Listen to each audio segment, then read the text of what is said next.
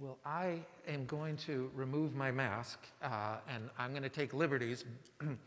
I had COVID last month, and the doctor gave me great news and said, you no longer can get it, but you can't give it. So that was sort of my license to start hugging again. But I also want to wear glasses, and I just can't keep it up with that. But out of respect and space here, if you don't mind, I'm going to not wear my mask. So I'm not that guy going into places saying, I don't have to wear a mask anymore. I'm not going to pick that fight. You know, about a month ago, I visited some dear friends, my friends Morgan and Kathy, and we were having a conversation about Kathy's friends. Kathy has these friends who are about 25 years older. They're in their late 70s, and she just has this special relationship with these older women, and she was describing that she went to, one of her friends got a new car, and she was so excited to call her and tell her about all the bells and whistles of her new car. And as she's describing all the features, she says, but I think I need to go back. She goes, well, what's wrong with it? She goes, well, there's a backup camera that works, but there's the one that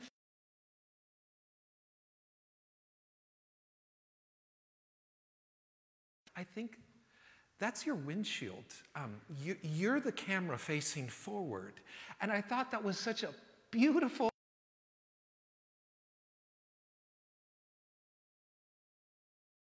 Christmas of this seminal event that happened 2,000 years ago, like this birthday party for Jesus that we keep celebrating. And while that's true, it's half of the story because we lack a real clear vision.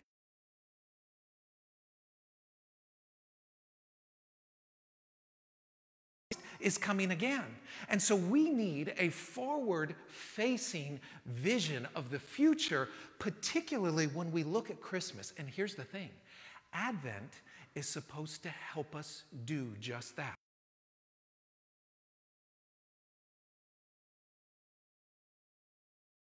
By the words of John the Baptist when it said, prepare the way of the Lord, which you can't just whisper those words. It feels like a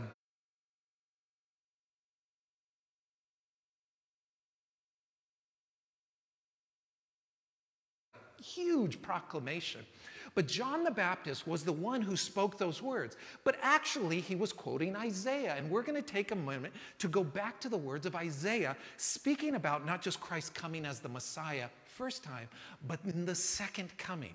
Now, what we see in this grand theme of proclaim the way of the Lord is the picture that we get is that we need to be prepared for the second coming. And to do that, we need to go back to the Old Testament. We need to go back to the prophets. We need to go back to John the Baptist to see what it is they were waiting for at that time. Remember, these were people who waited centuries for the coming Messiah. They read the prophecies. They understood the scrolls. They understood these wise men traveled thousands of miles to find the Christ child. But what we can get from studying the scriptures and looking at these is a glimpse into their waiting. It's like our spiritual fathers and mothers had paved out a pathway in faith, in their perseverance, and in their faith, in their hope, amidst a very difficult time with health, with finances, with a messed up government. And so, friends, what you and I are experiencing today gains a lot of traction and a lot of hope and a lot of relevant teaching when we begin to understand their story is a lot like our story. Now, this is the second week of Advent, which we are kind of framing in this theme of God's love. And to do that, I want to look at three things that we can learn from this Advent theme of love. And that the thing that we're waiting for ultimately is the restoration of all things. That's what we put our hope in. That this world isn't just an end in and of itself. That we don't just get to live some 80 some odd, 90 some odd years and just try and endure hardship and put our hope in something that we can't really see. No.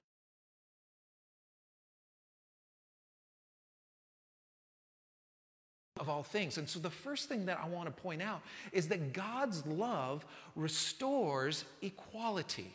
Now, if you have ever been in a situation where you felt like a non-equal, there's great hope. And in the words of Isaiah, he says these words in Isaiah chapter 40, verses 3 through 5. A voice cries out in the wilderness, prepare the way of the Lord. Make straight in the desert a highway for our God. Listen to the imagery of this and what he's really doing. He's talking about equality. Every valley shall be lifted up, and every mountain and hill be made low. The uneven ground shall become level, and the rough places plain. Then the glory of the Lord shall be revealed, and all people shall see it together, for the mouth of the Lord has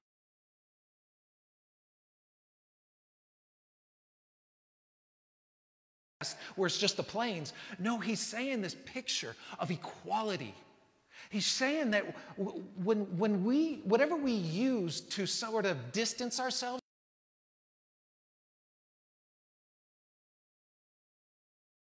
and void, because we stand bare before God. There is this even playing field at the foot of the cross. And so we get this idea that God is going to even out the playing field, a world without distinction for class, without distinction for race, for power, for privilege. God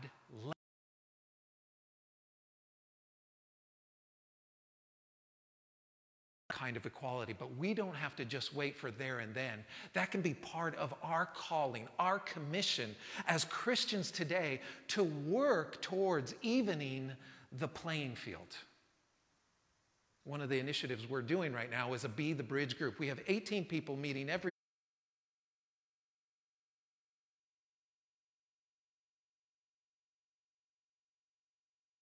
month to kind of as a pilot group to rehearse the idea of racial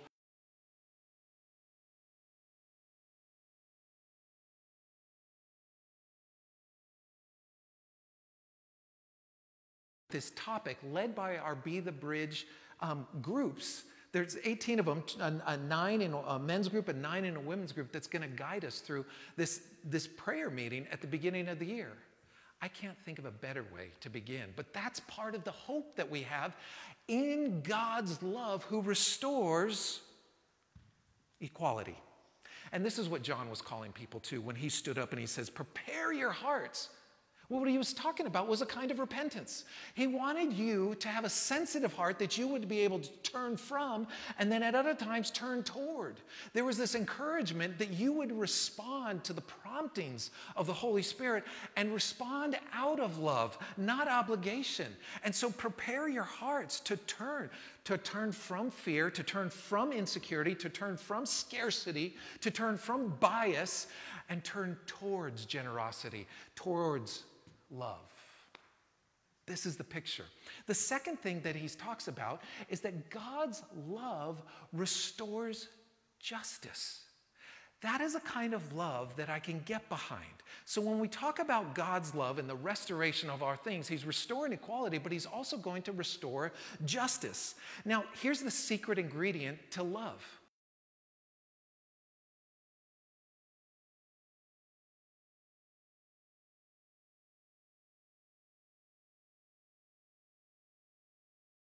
Well, I'm okay, you're okay, and no one ever gets better. But if you get truth without grace, then you get a rigid legalism. But it's only when we combine grace and truth does God's love have the power to transform lives from the inside out. This is really compelling to me. And the reason why it's compelling is that God isn't just sitting up above being tolerant of what's going on in our world. He's not sitting passively by while men and women do what's right in their own eyes. God has a view towards judgment, where we will all give an account for our lives in response to God's love. Now, we don't like to talk about judgment. We don't like to even think about God's judgment because that feels very personal and that feels like, well, like I'm being outed and I already know it. But understand this, judgment is the exact thing that you and I want. Do we want to continue to live in a world where greed and corruption, where abuse and racism are allowed to go unchecked? Or do we want a God who says, no, there is going to be a day of reckoning out of love to restore things to how I originally intended them. This is what we have to look forward to in the second coming. But this is what we get to participate in here and now. Now, the third thing that we see out of God's love is this beautiful picture of God's love restores relationship, specifically human dignity. And we get this verse out of John 3:17 and 19, and it says, "For God did not send his Son into the world to condemn the world, but to save the world through him. Whoever believes in him is not condemned, but whoever does not believe in him stands condemned already, because they have not believed in the name of God's one and only Son. This is the verdict. Light has come into the world, but people love darkness instead of light, and their deeds were evil." See, God has been trying to work out this path towards love, this worldly alternative to restore the world as he intended it. And so even as Christianity came onto the scene as a new social order, it was a radical alternative to what was already considered the social norms of its day. And so we have this picture in the early days. It wasn't supposed to simply be the right doctrine, but it was a community, peculiar and distinct. It was this new community that would be set apart. And so the very definition is how we gather in community, how we practice faith in community, so that we don't live out our spiritual lives on an island thinking that we can be transformed, because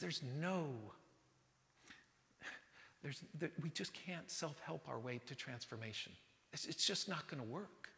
And so there's this distinct way where Christianity is introduced, and there was the idea that there was a message to be proclaimed, but there was actually tangible and literal good news to be delivered. Do you remember that by the 4th century, Christians, the church, was feeding in Rome up to 20,000 people per week? There was this way that people were being undignified, because if you didn't have anything, there was no welfare system, there was no food stamps, there was babies that were burdensome and left on the street, and these were the beginnings of the early church, where they put themselves in poverty's way, where they put themselves in harm's way, where they put themselves in a place to say, God's love has been given to me, why should I withhold it from them? And that was the testimony. That was the proclamation. I was reading an article during quarantine by a guy by the name of Lyman Stone. Lyman Stone is the chief information officer of a group called Demographic Intelligence. It's a population consulting firm.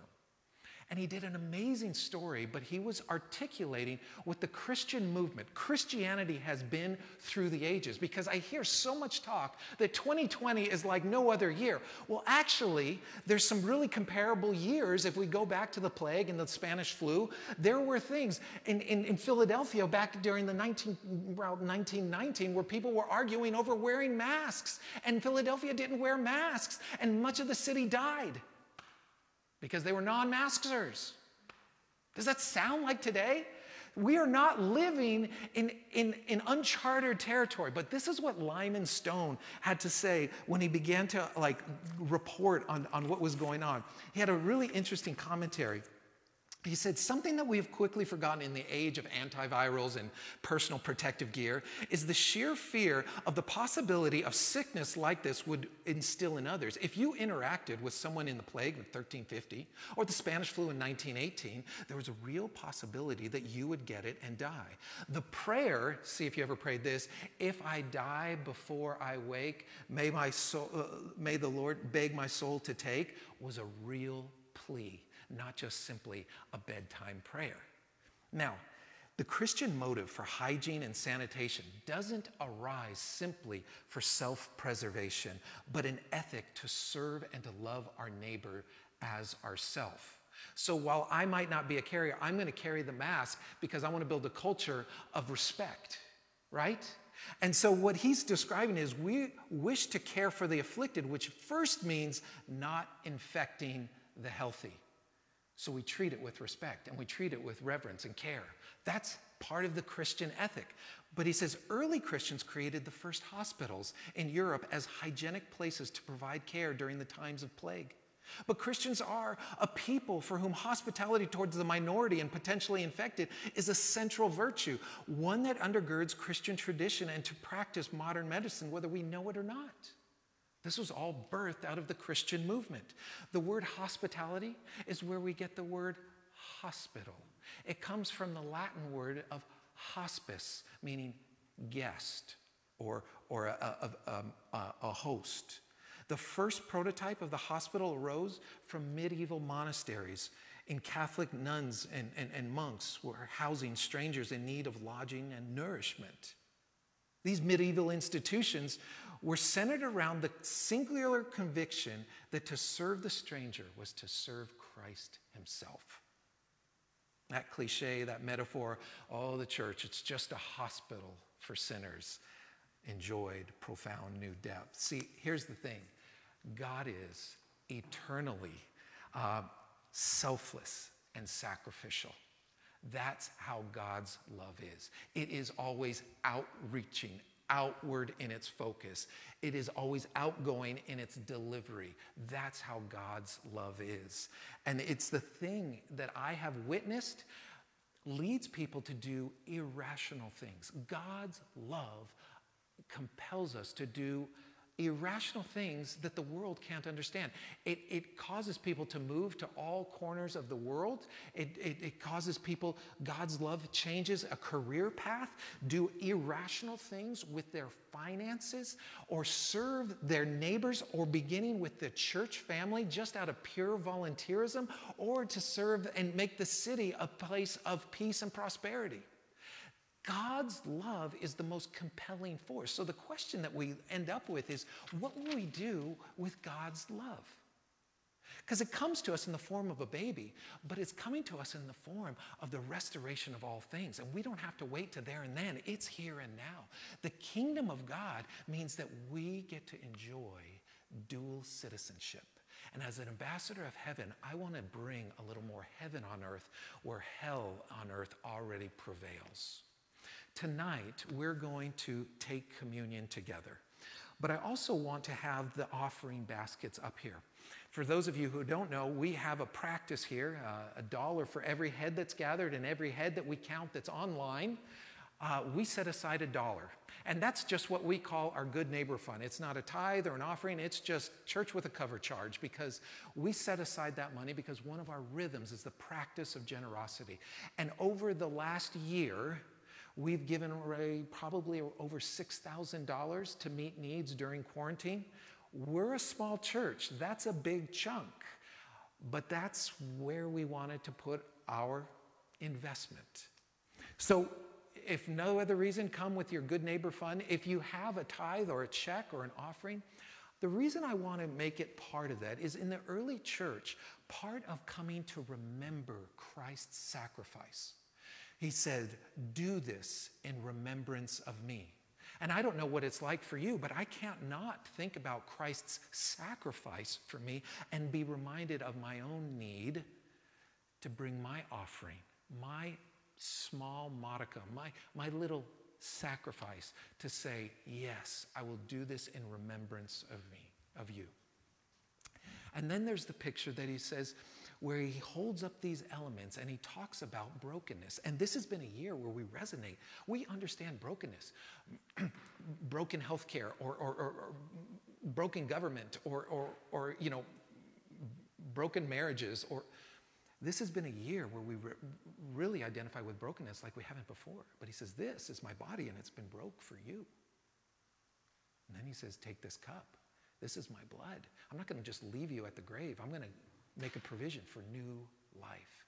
And so there's this picture that I want us to capture. Now, a couple of things that we want to do just to work out logistically. We have some ushers that are going to dismiss you by row, and then we're going to come through. Here's what I'd like. I know that we have some children in here, and this is the groundwork that I'm going to put down for how we take communion.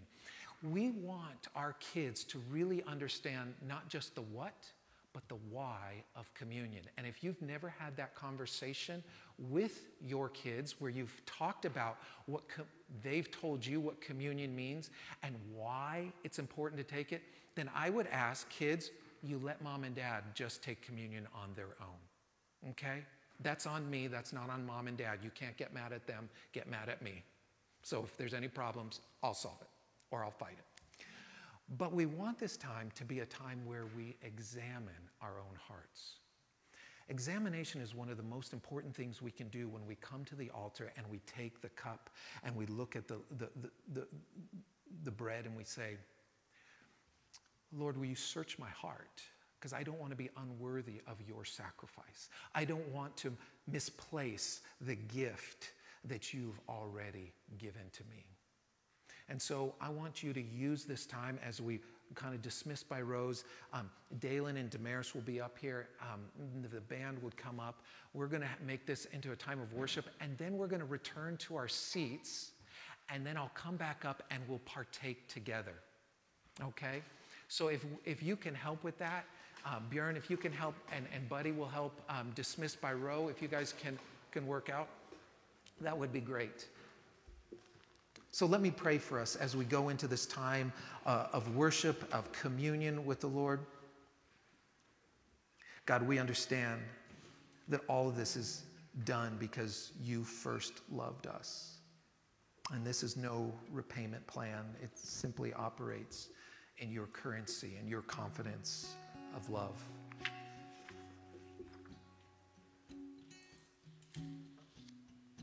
So as we approach the Lord's table tonight, reminded of his sacrifice, we're reminded of his love that seeks to restore all things. And then we'll just hold on to the elements as you return to your seats, and I'll come back up.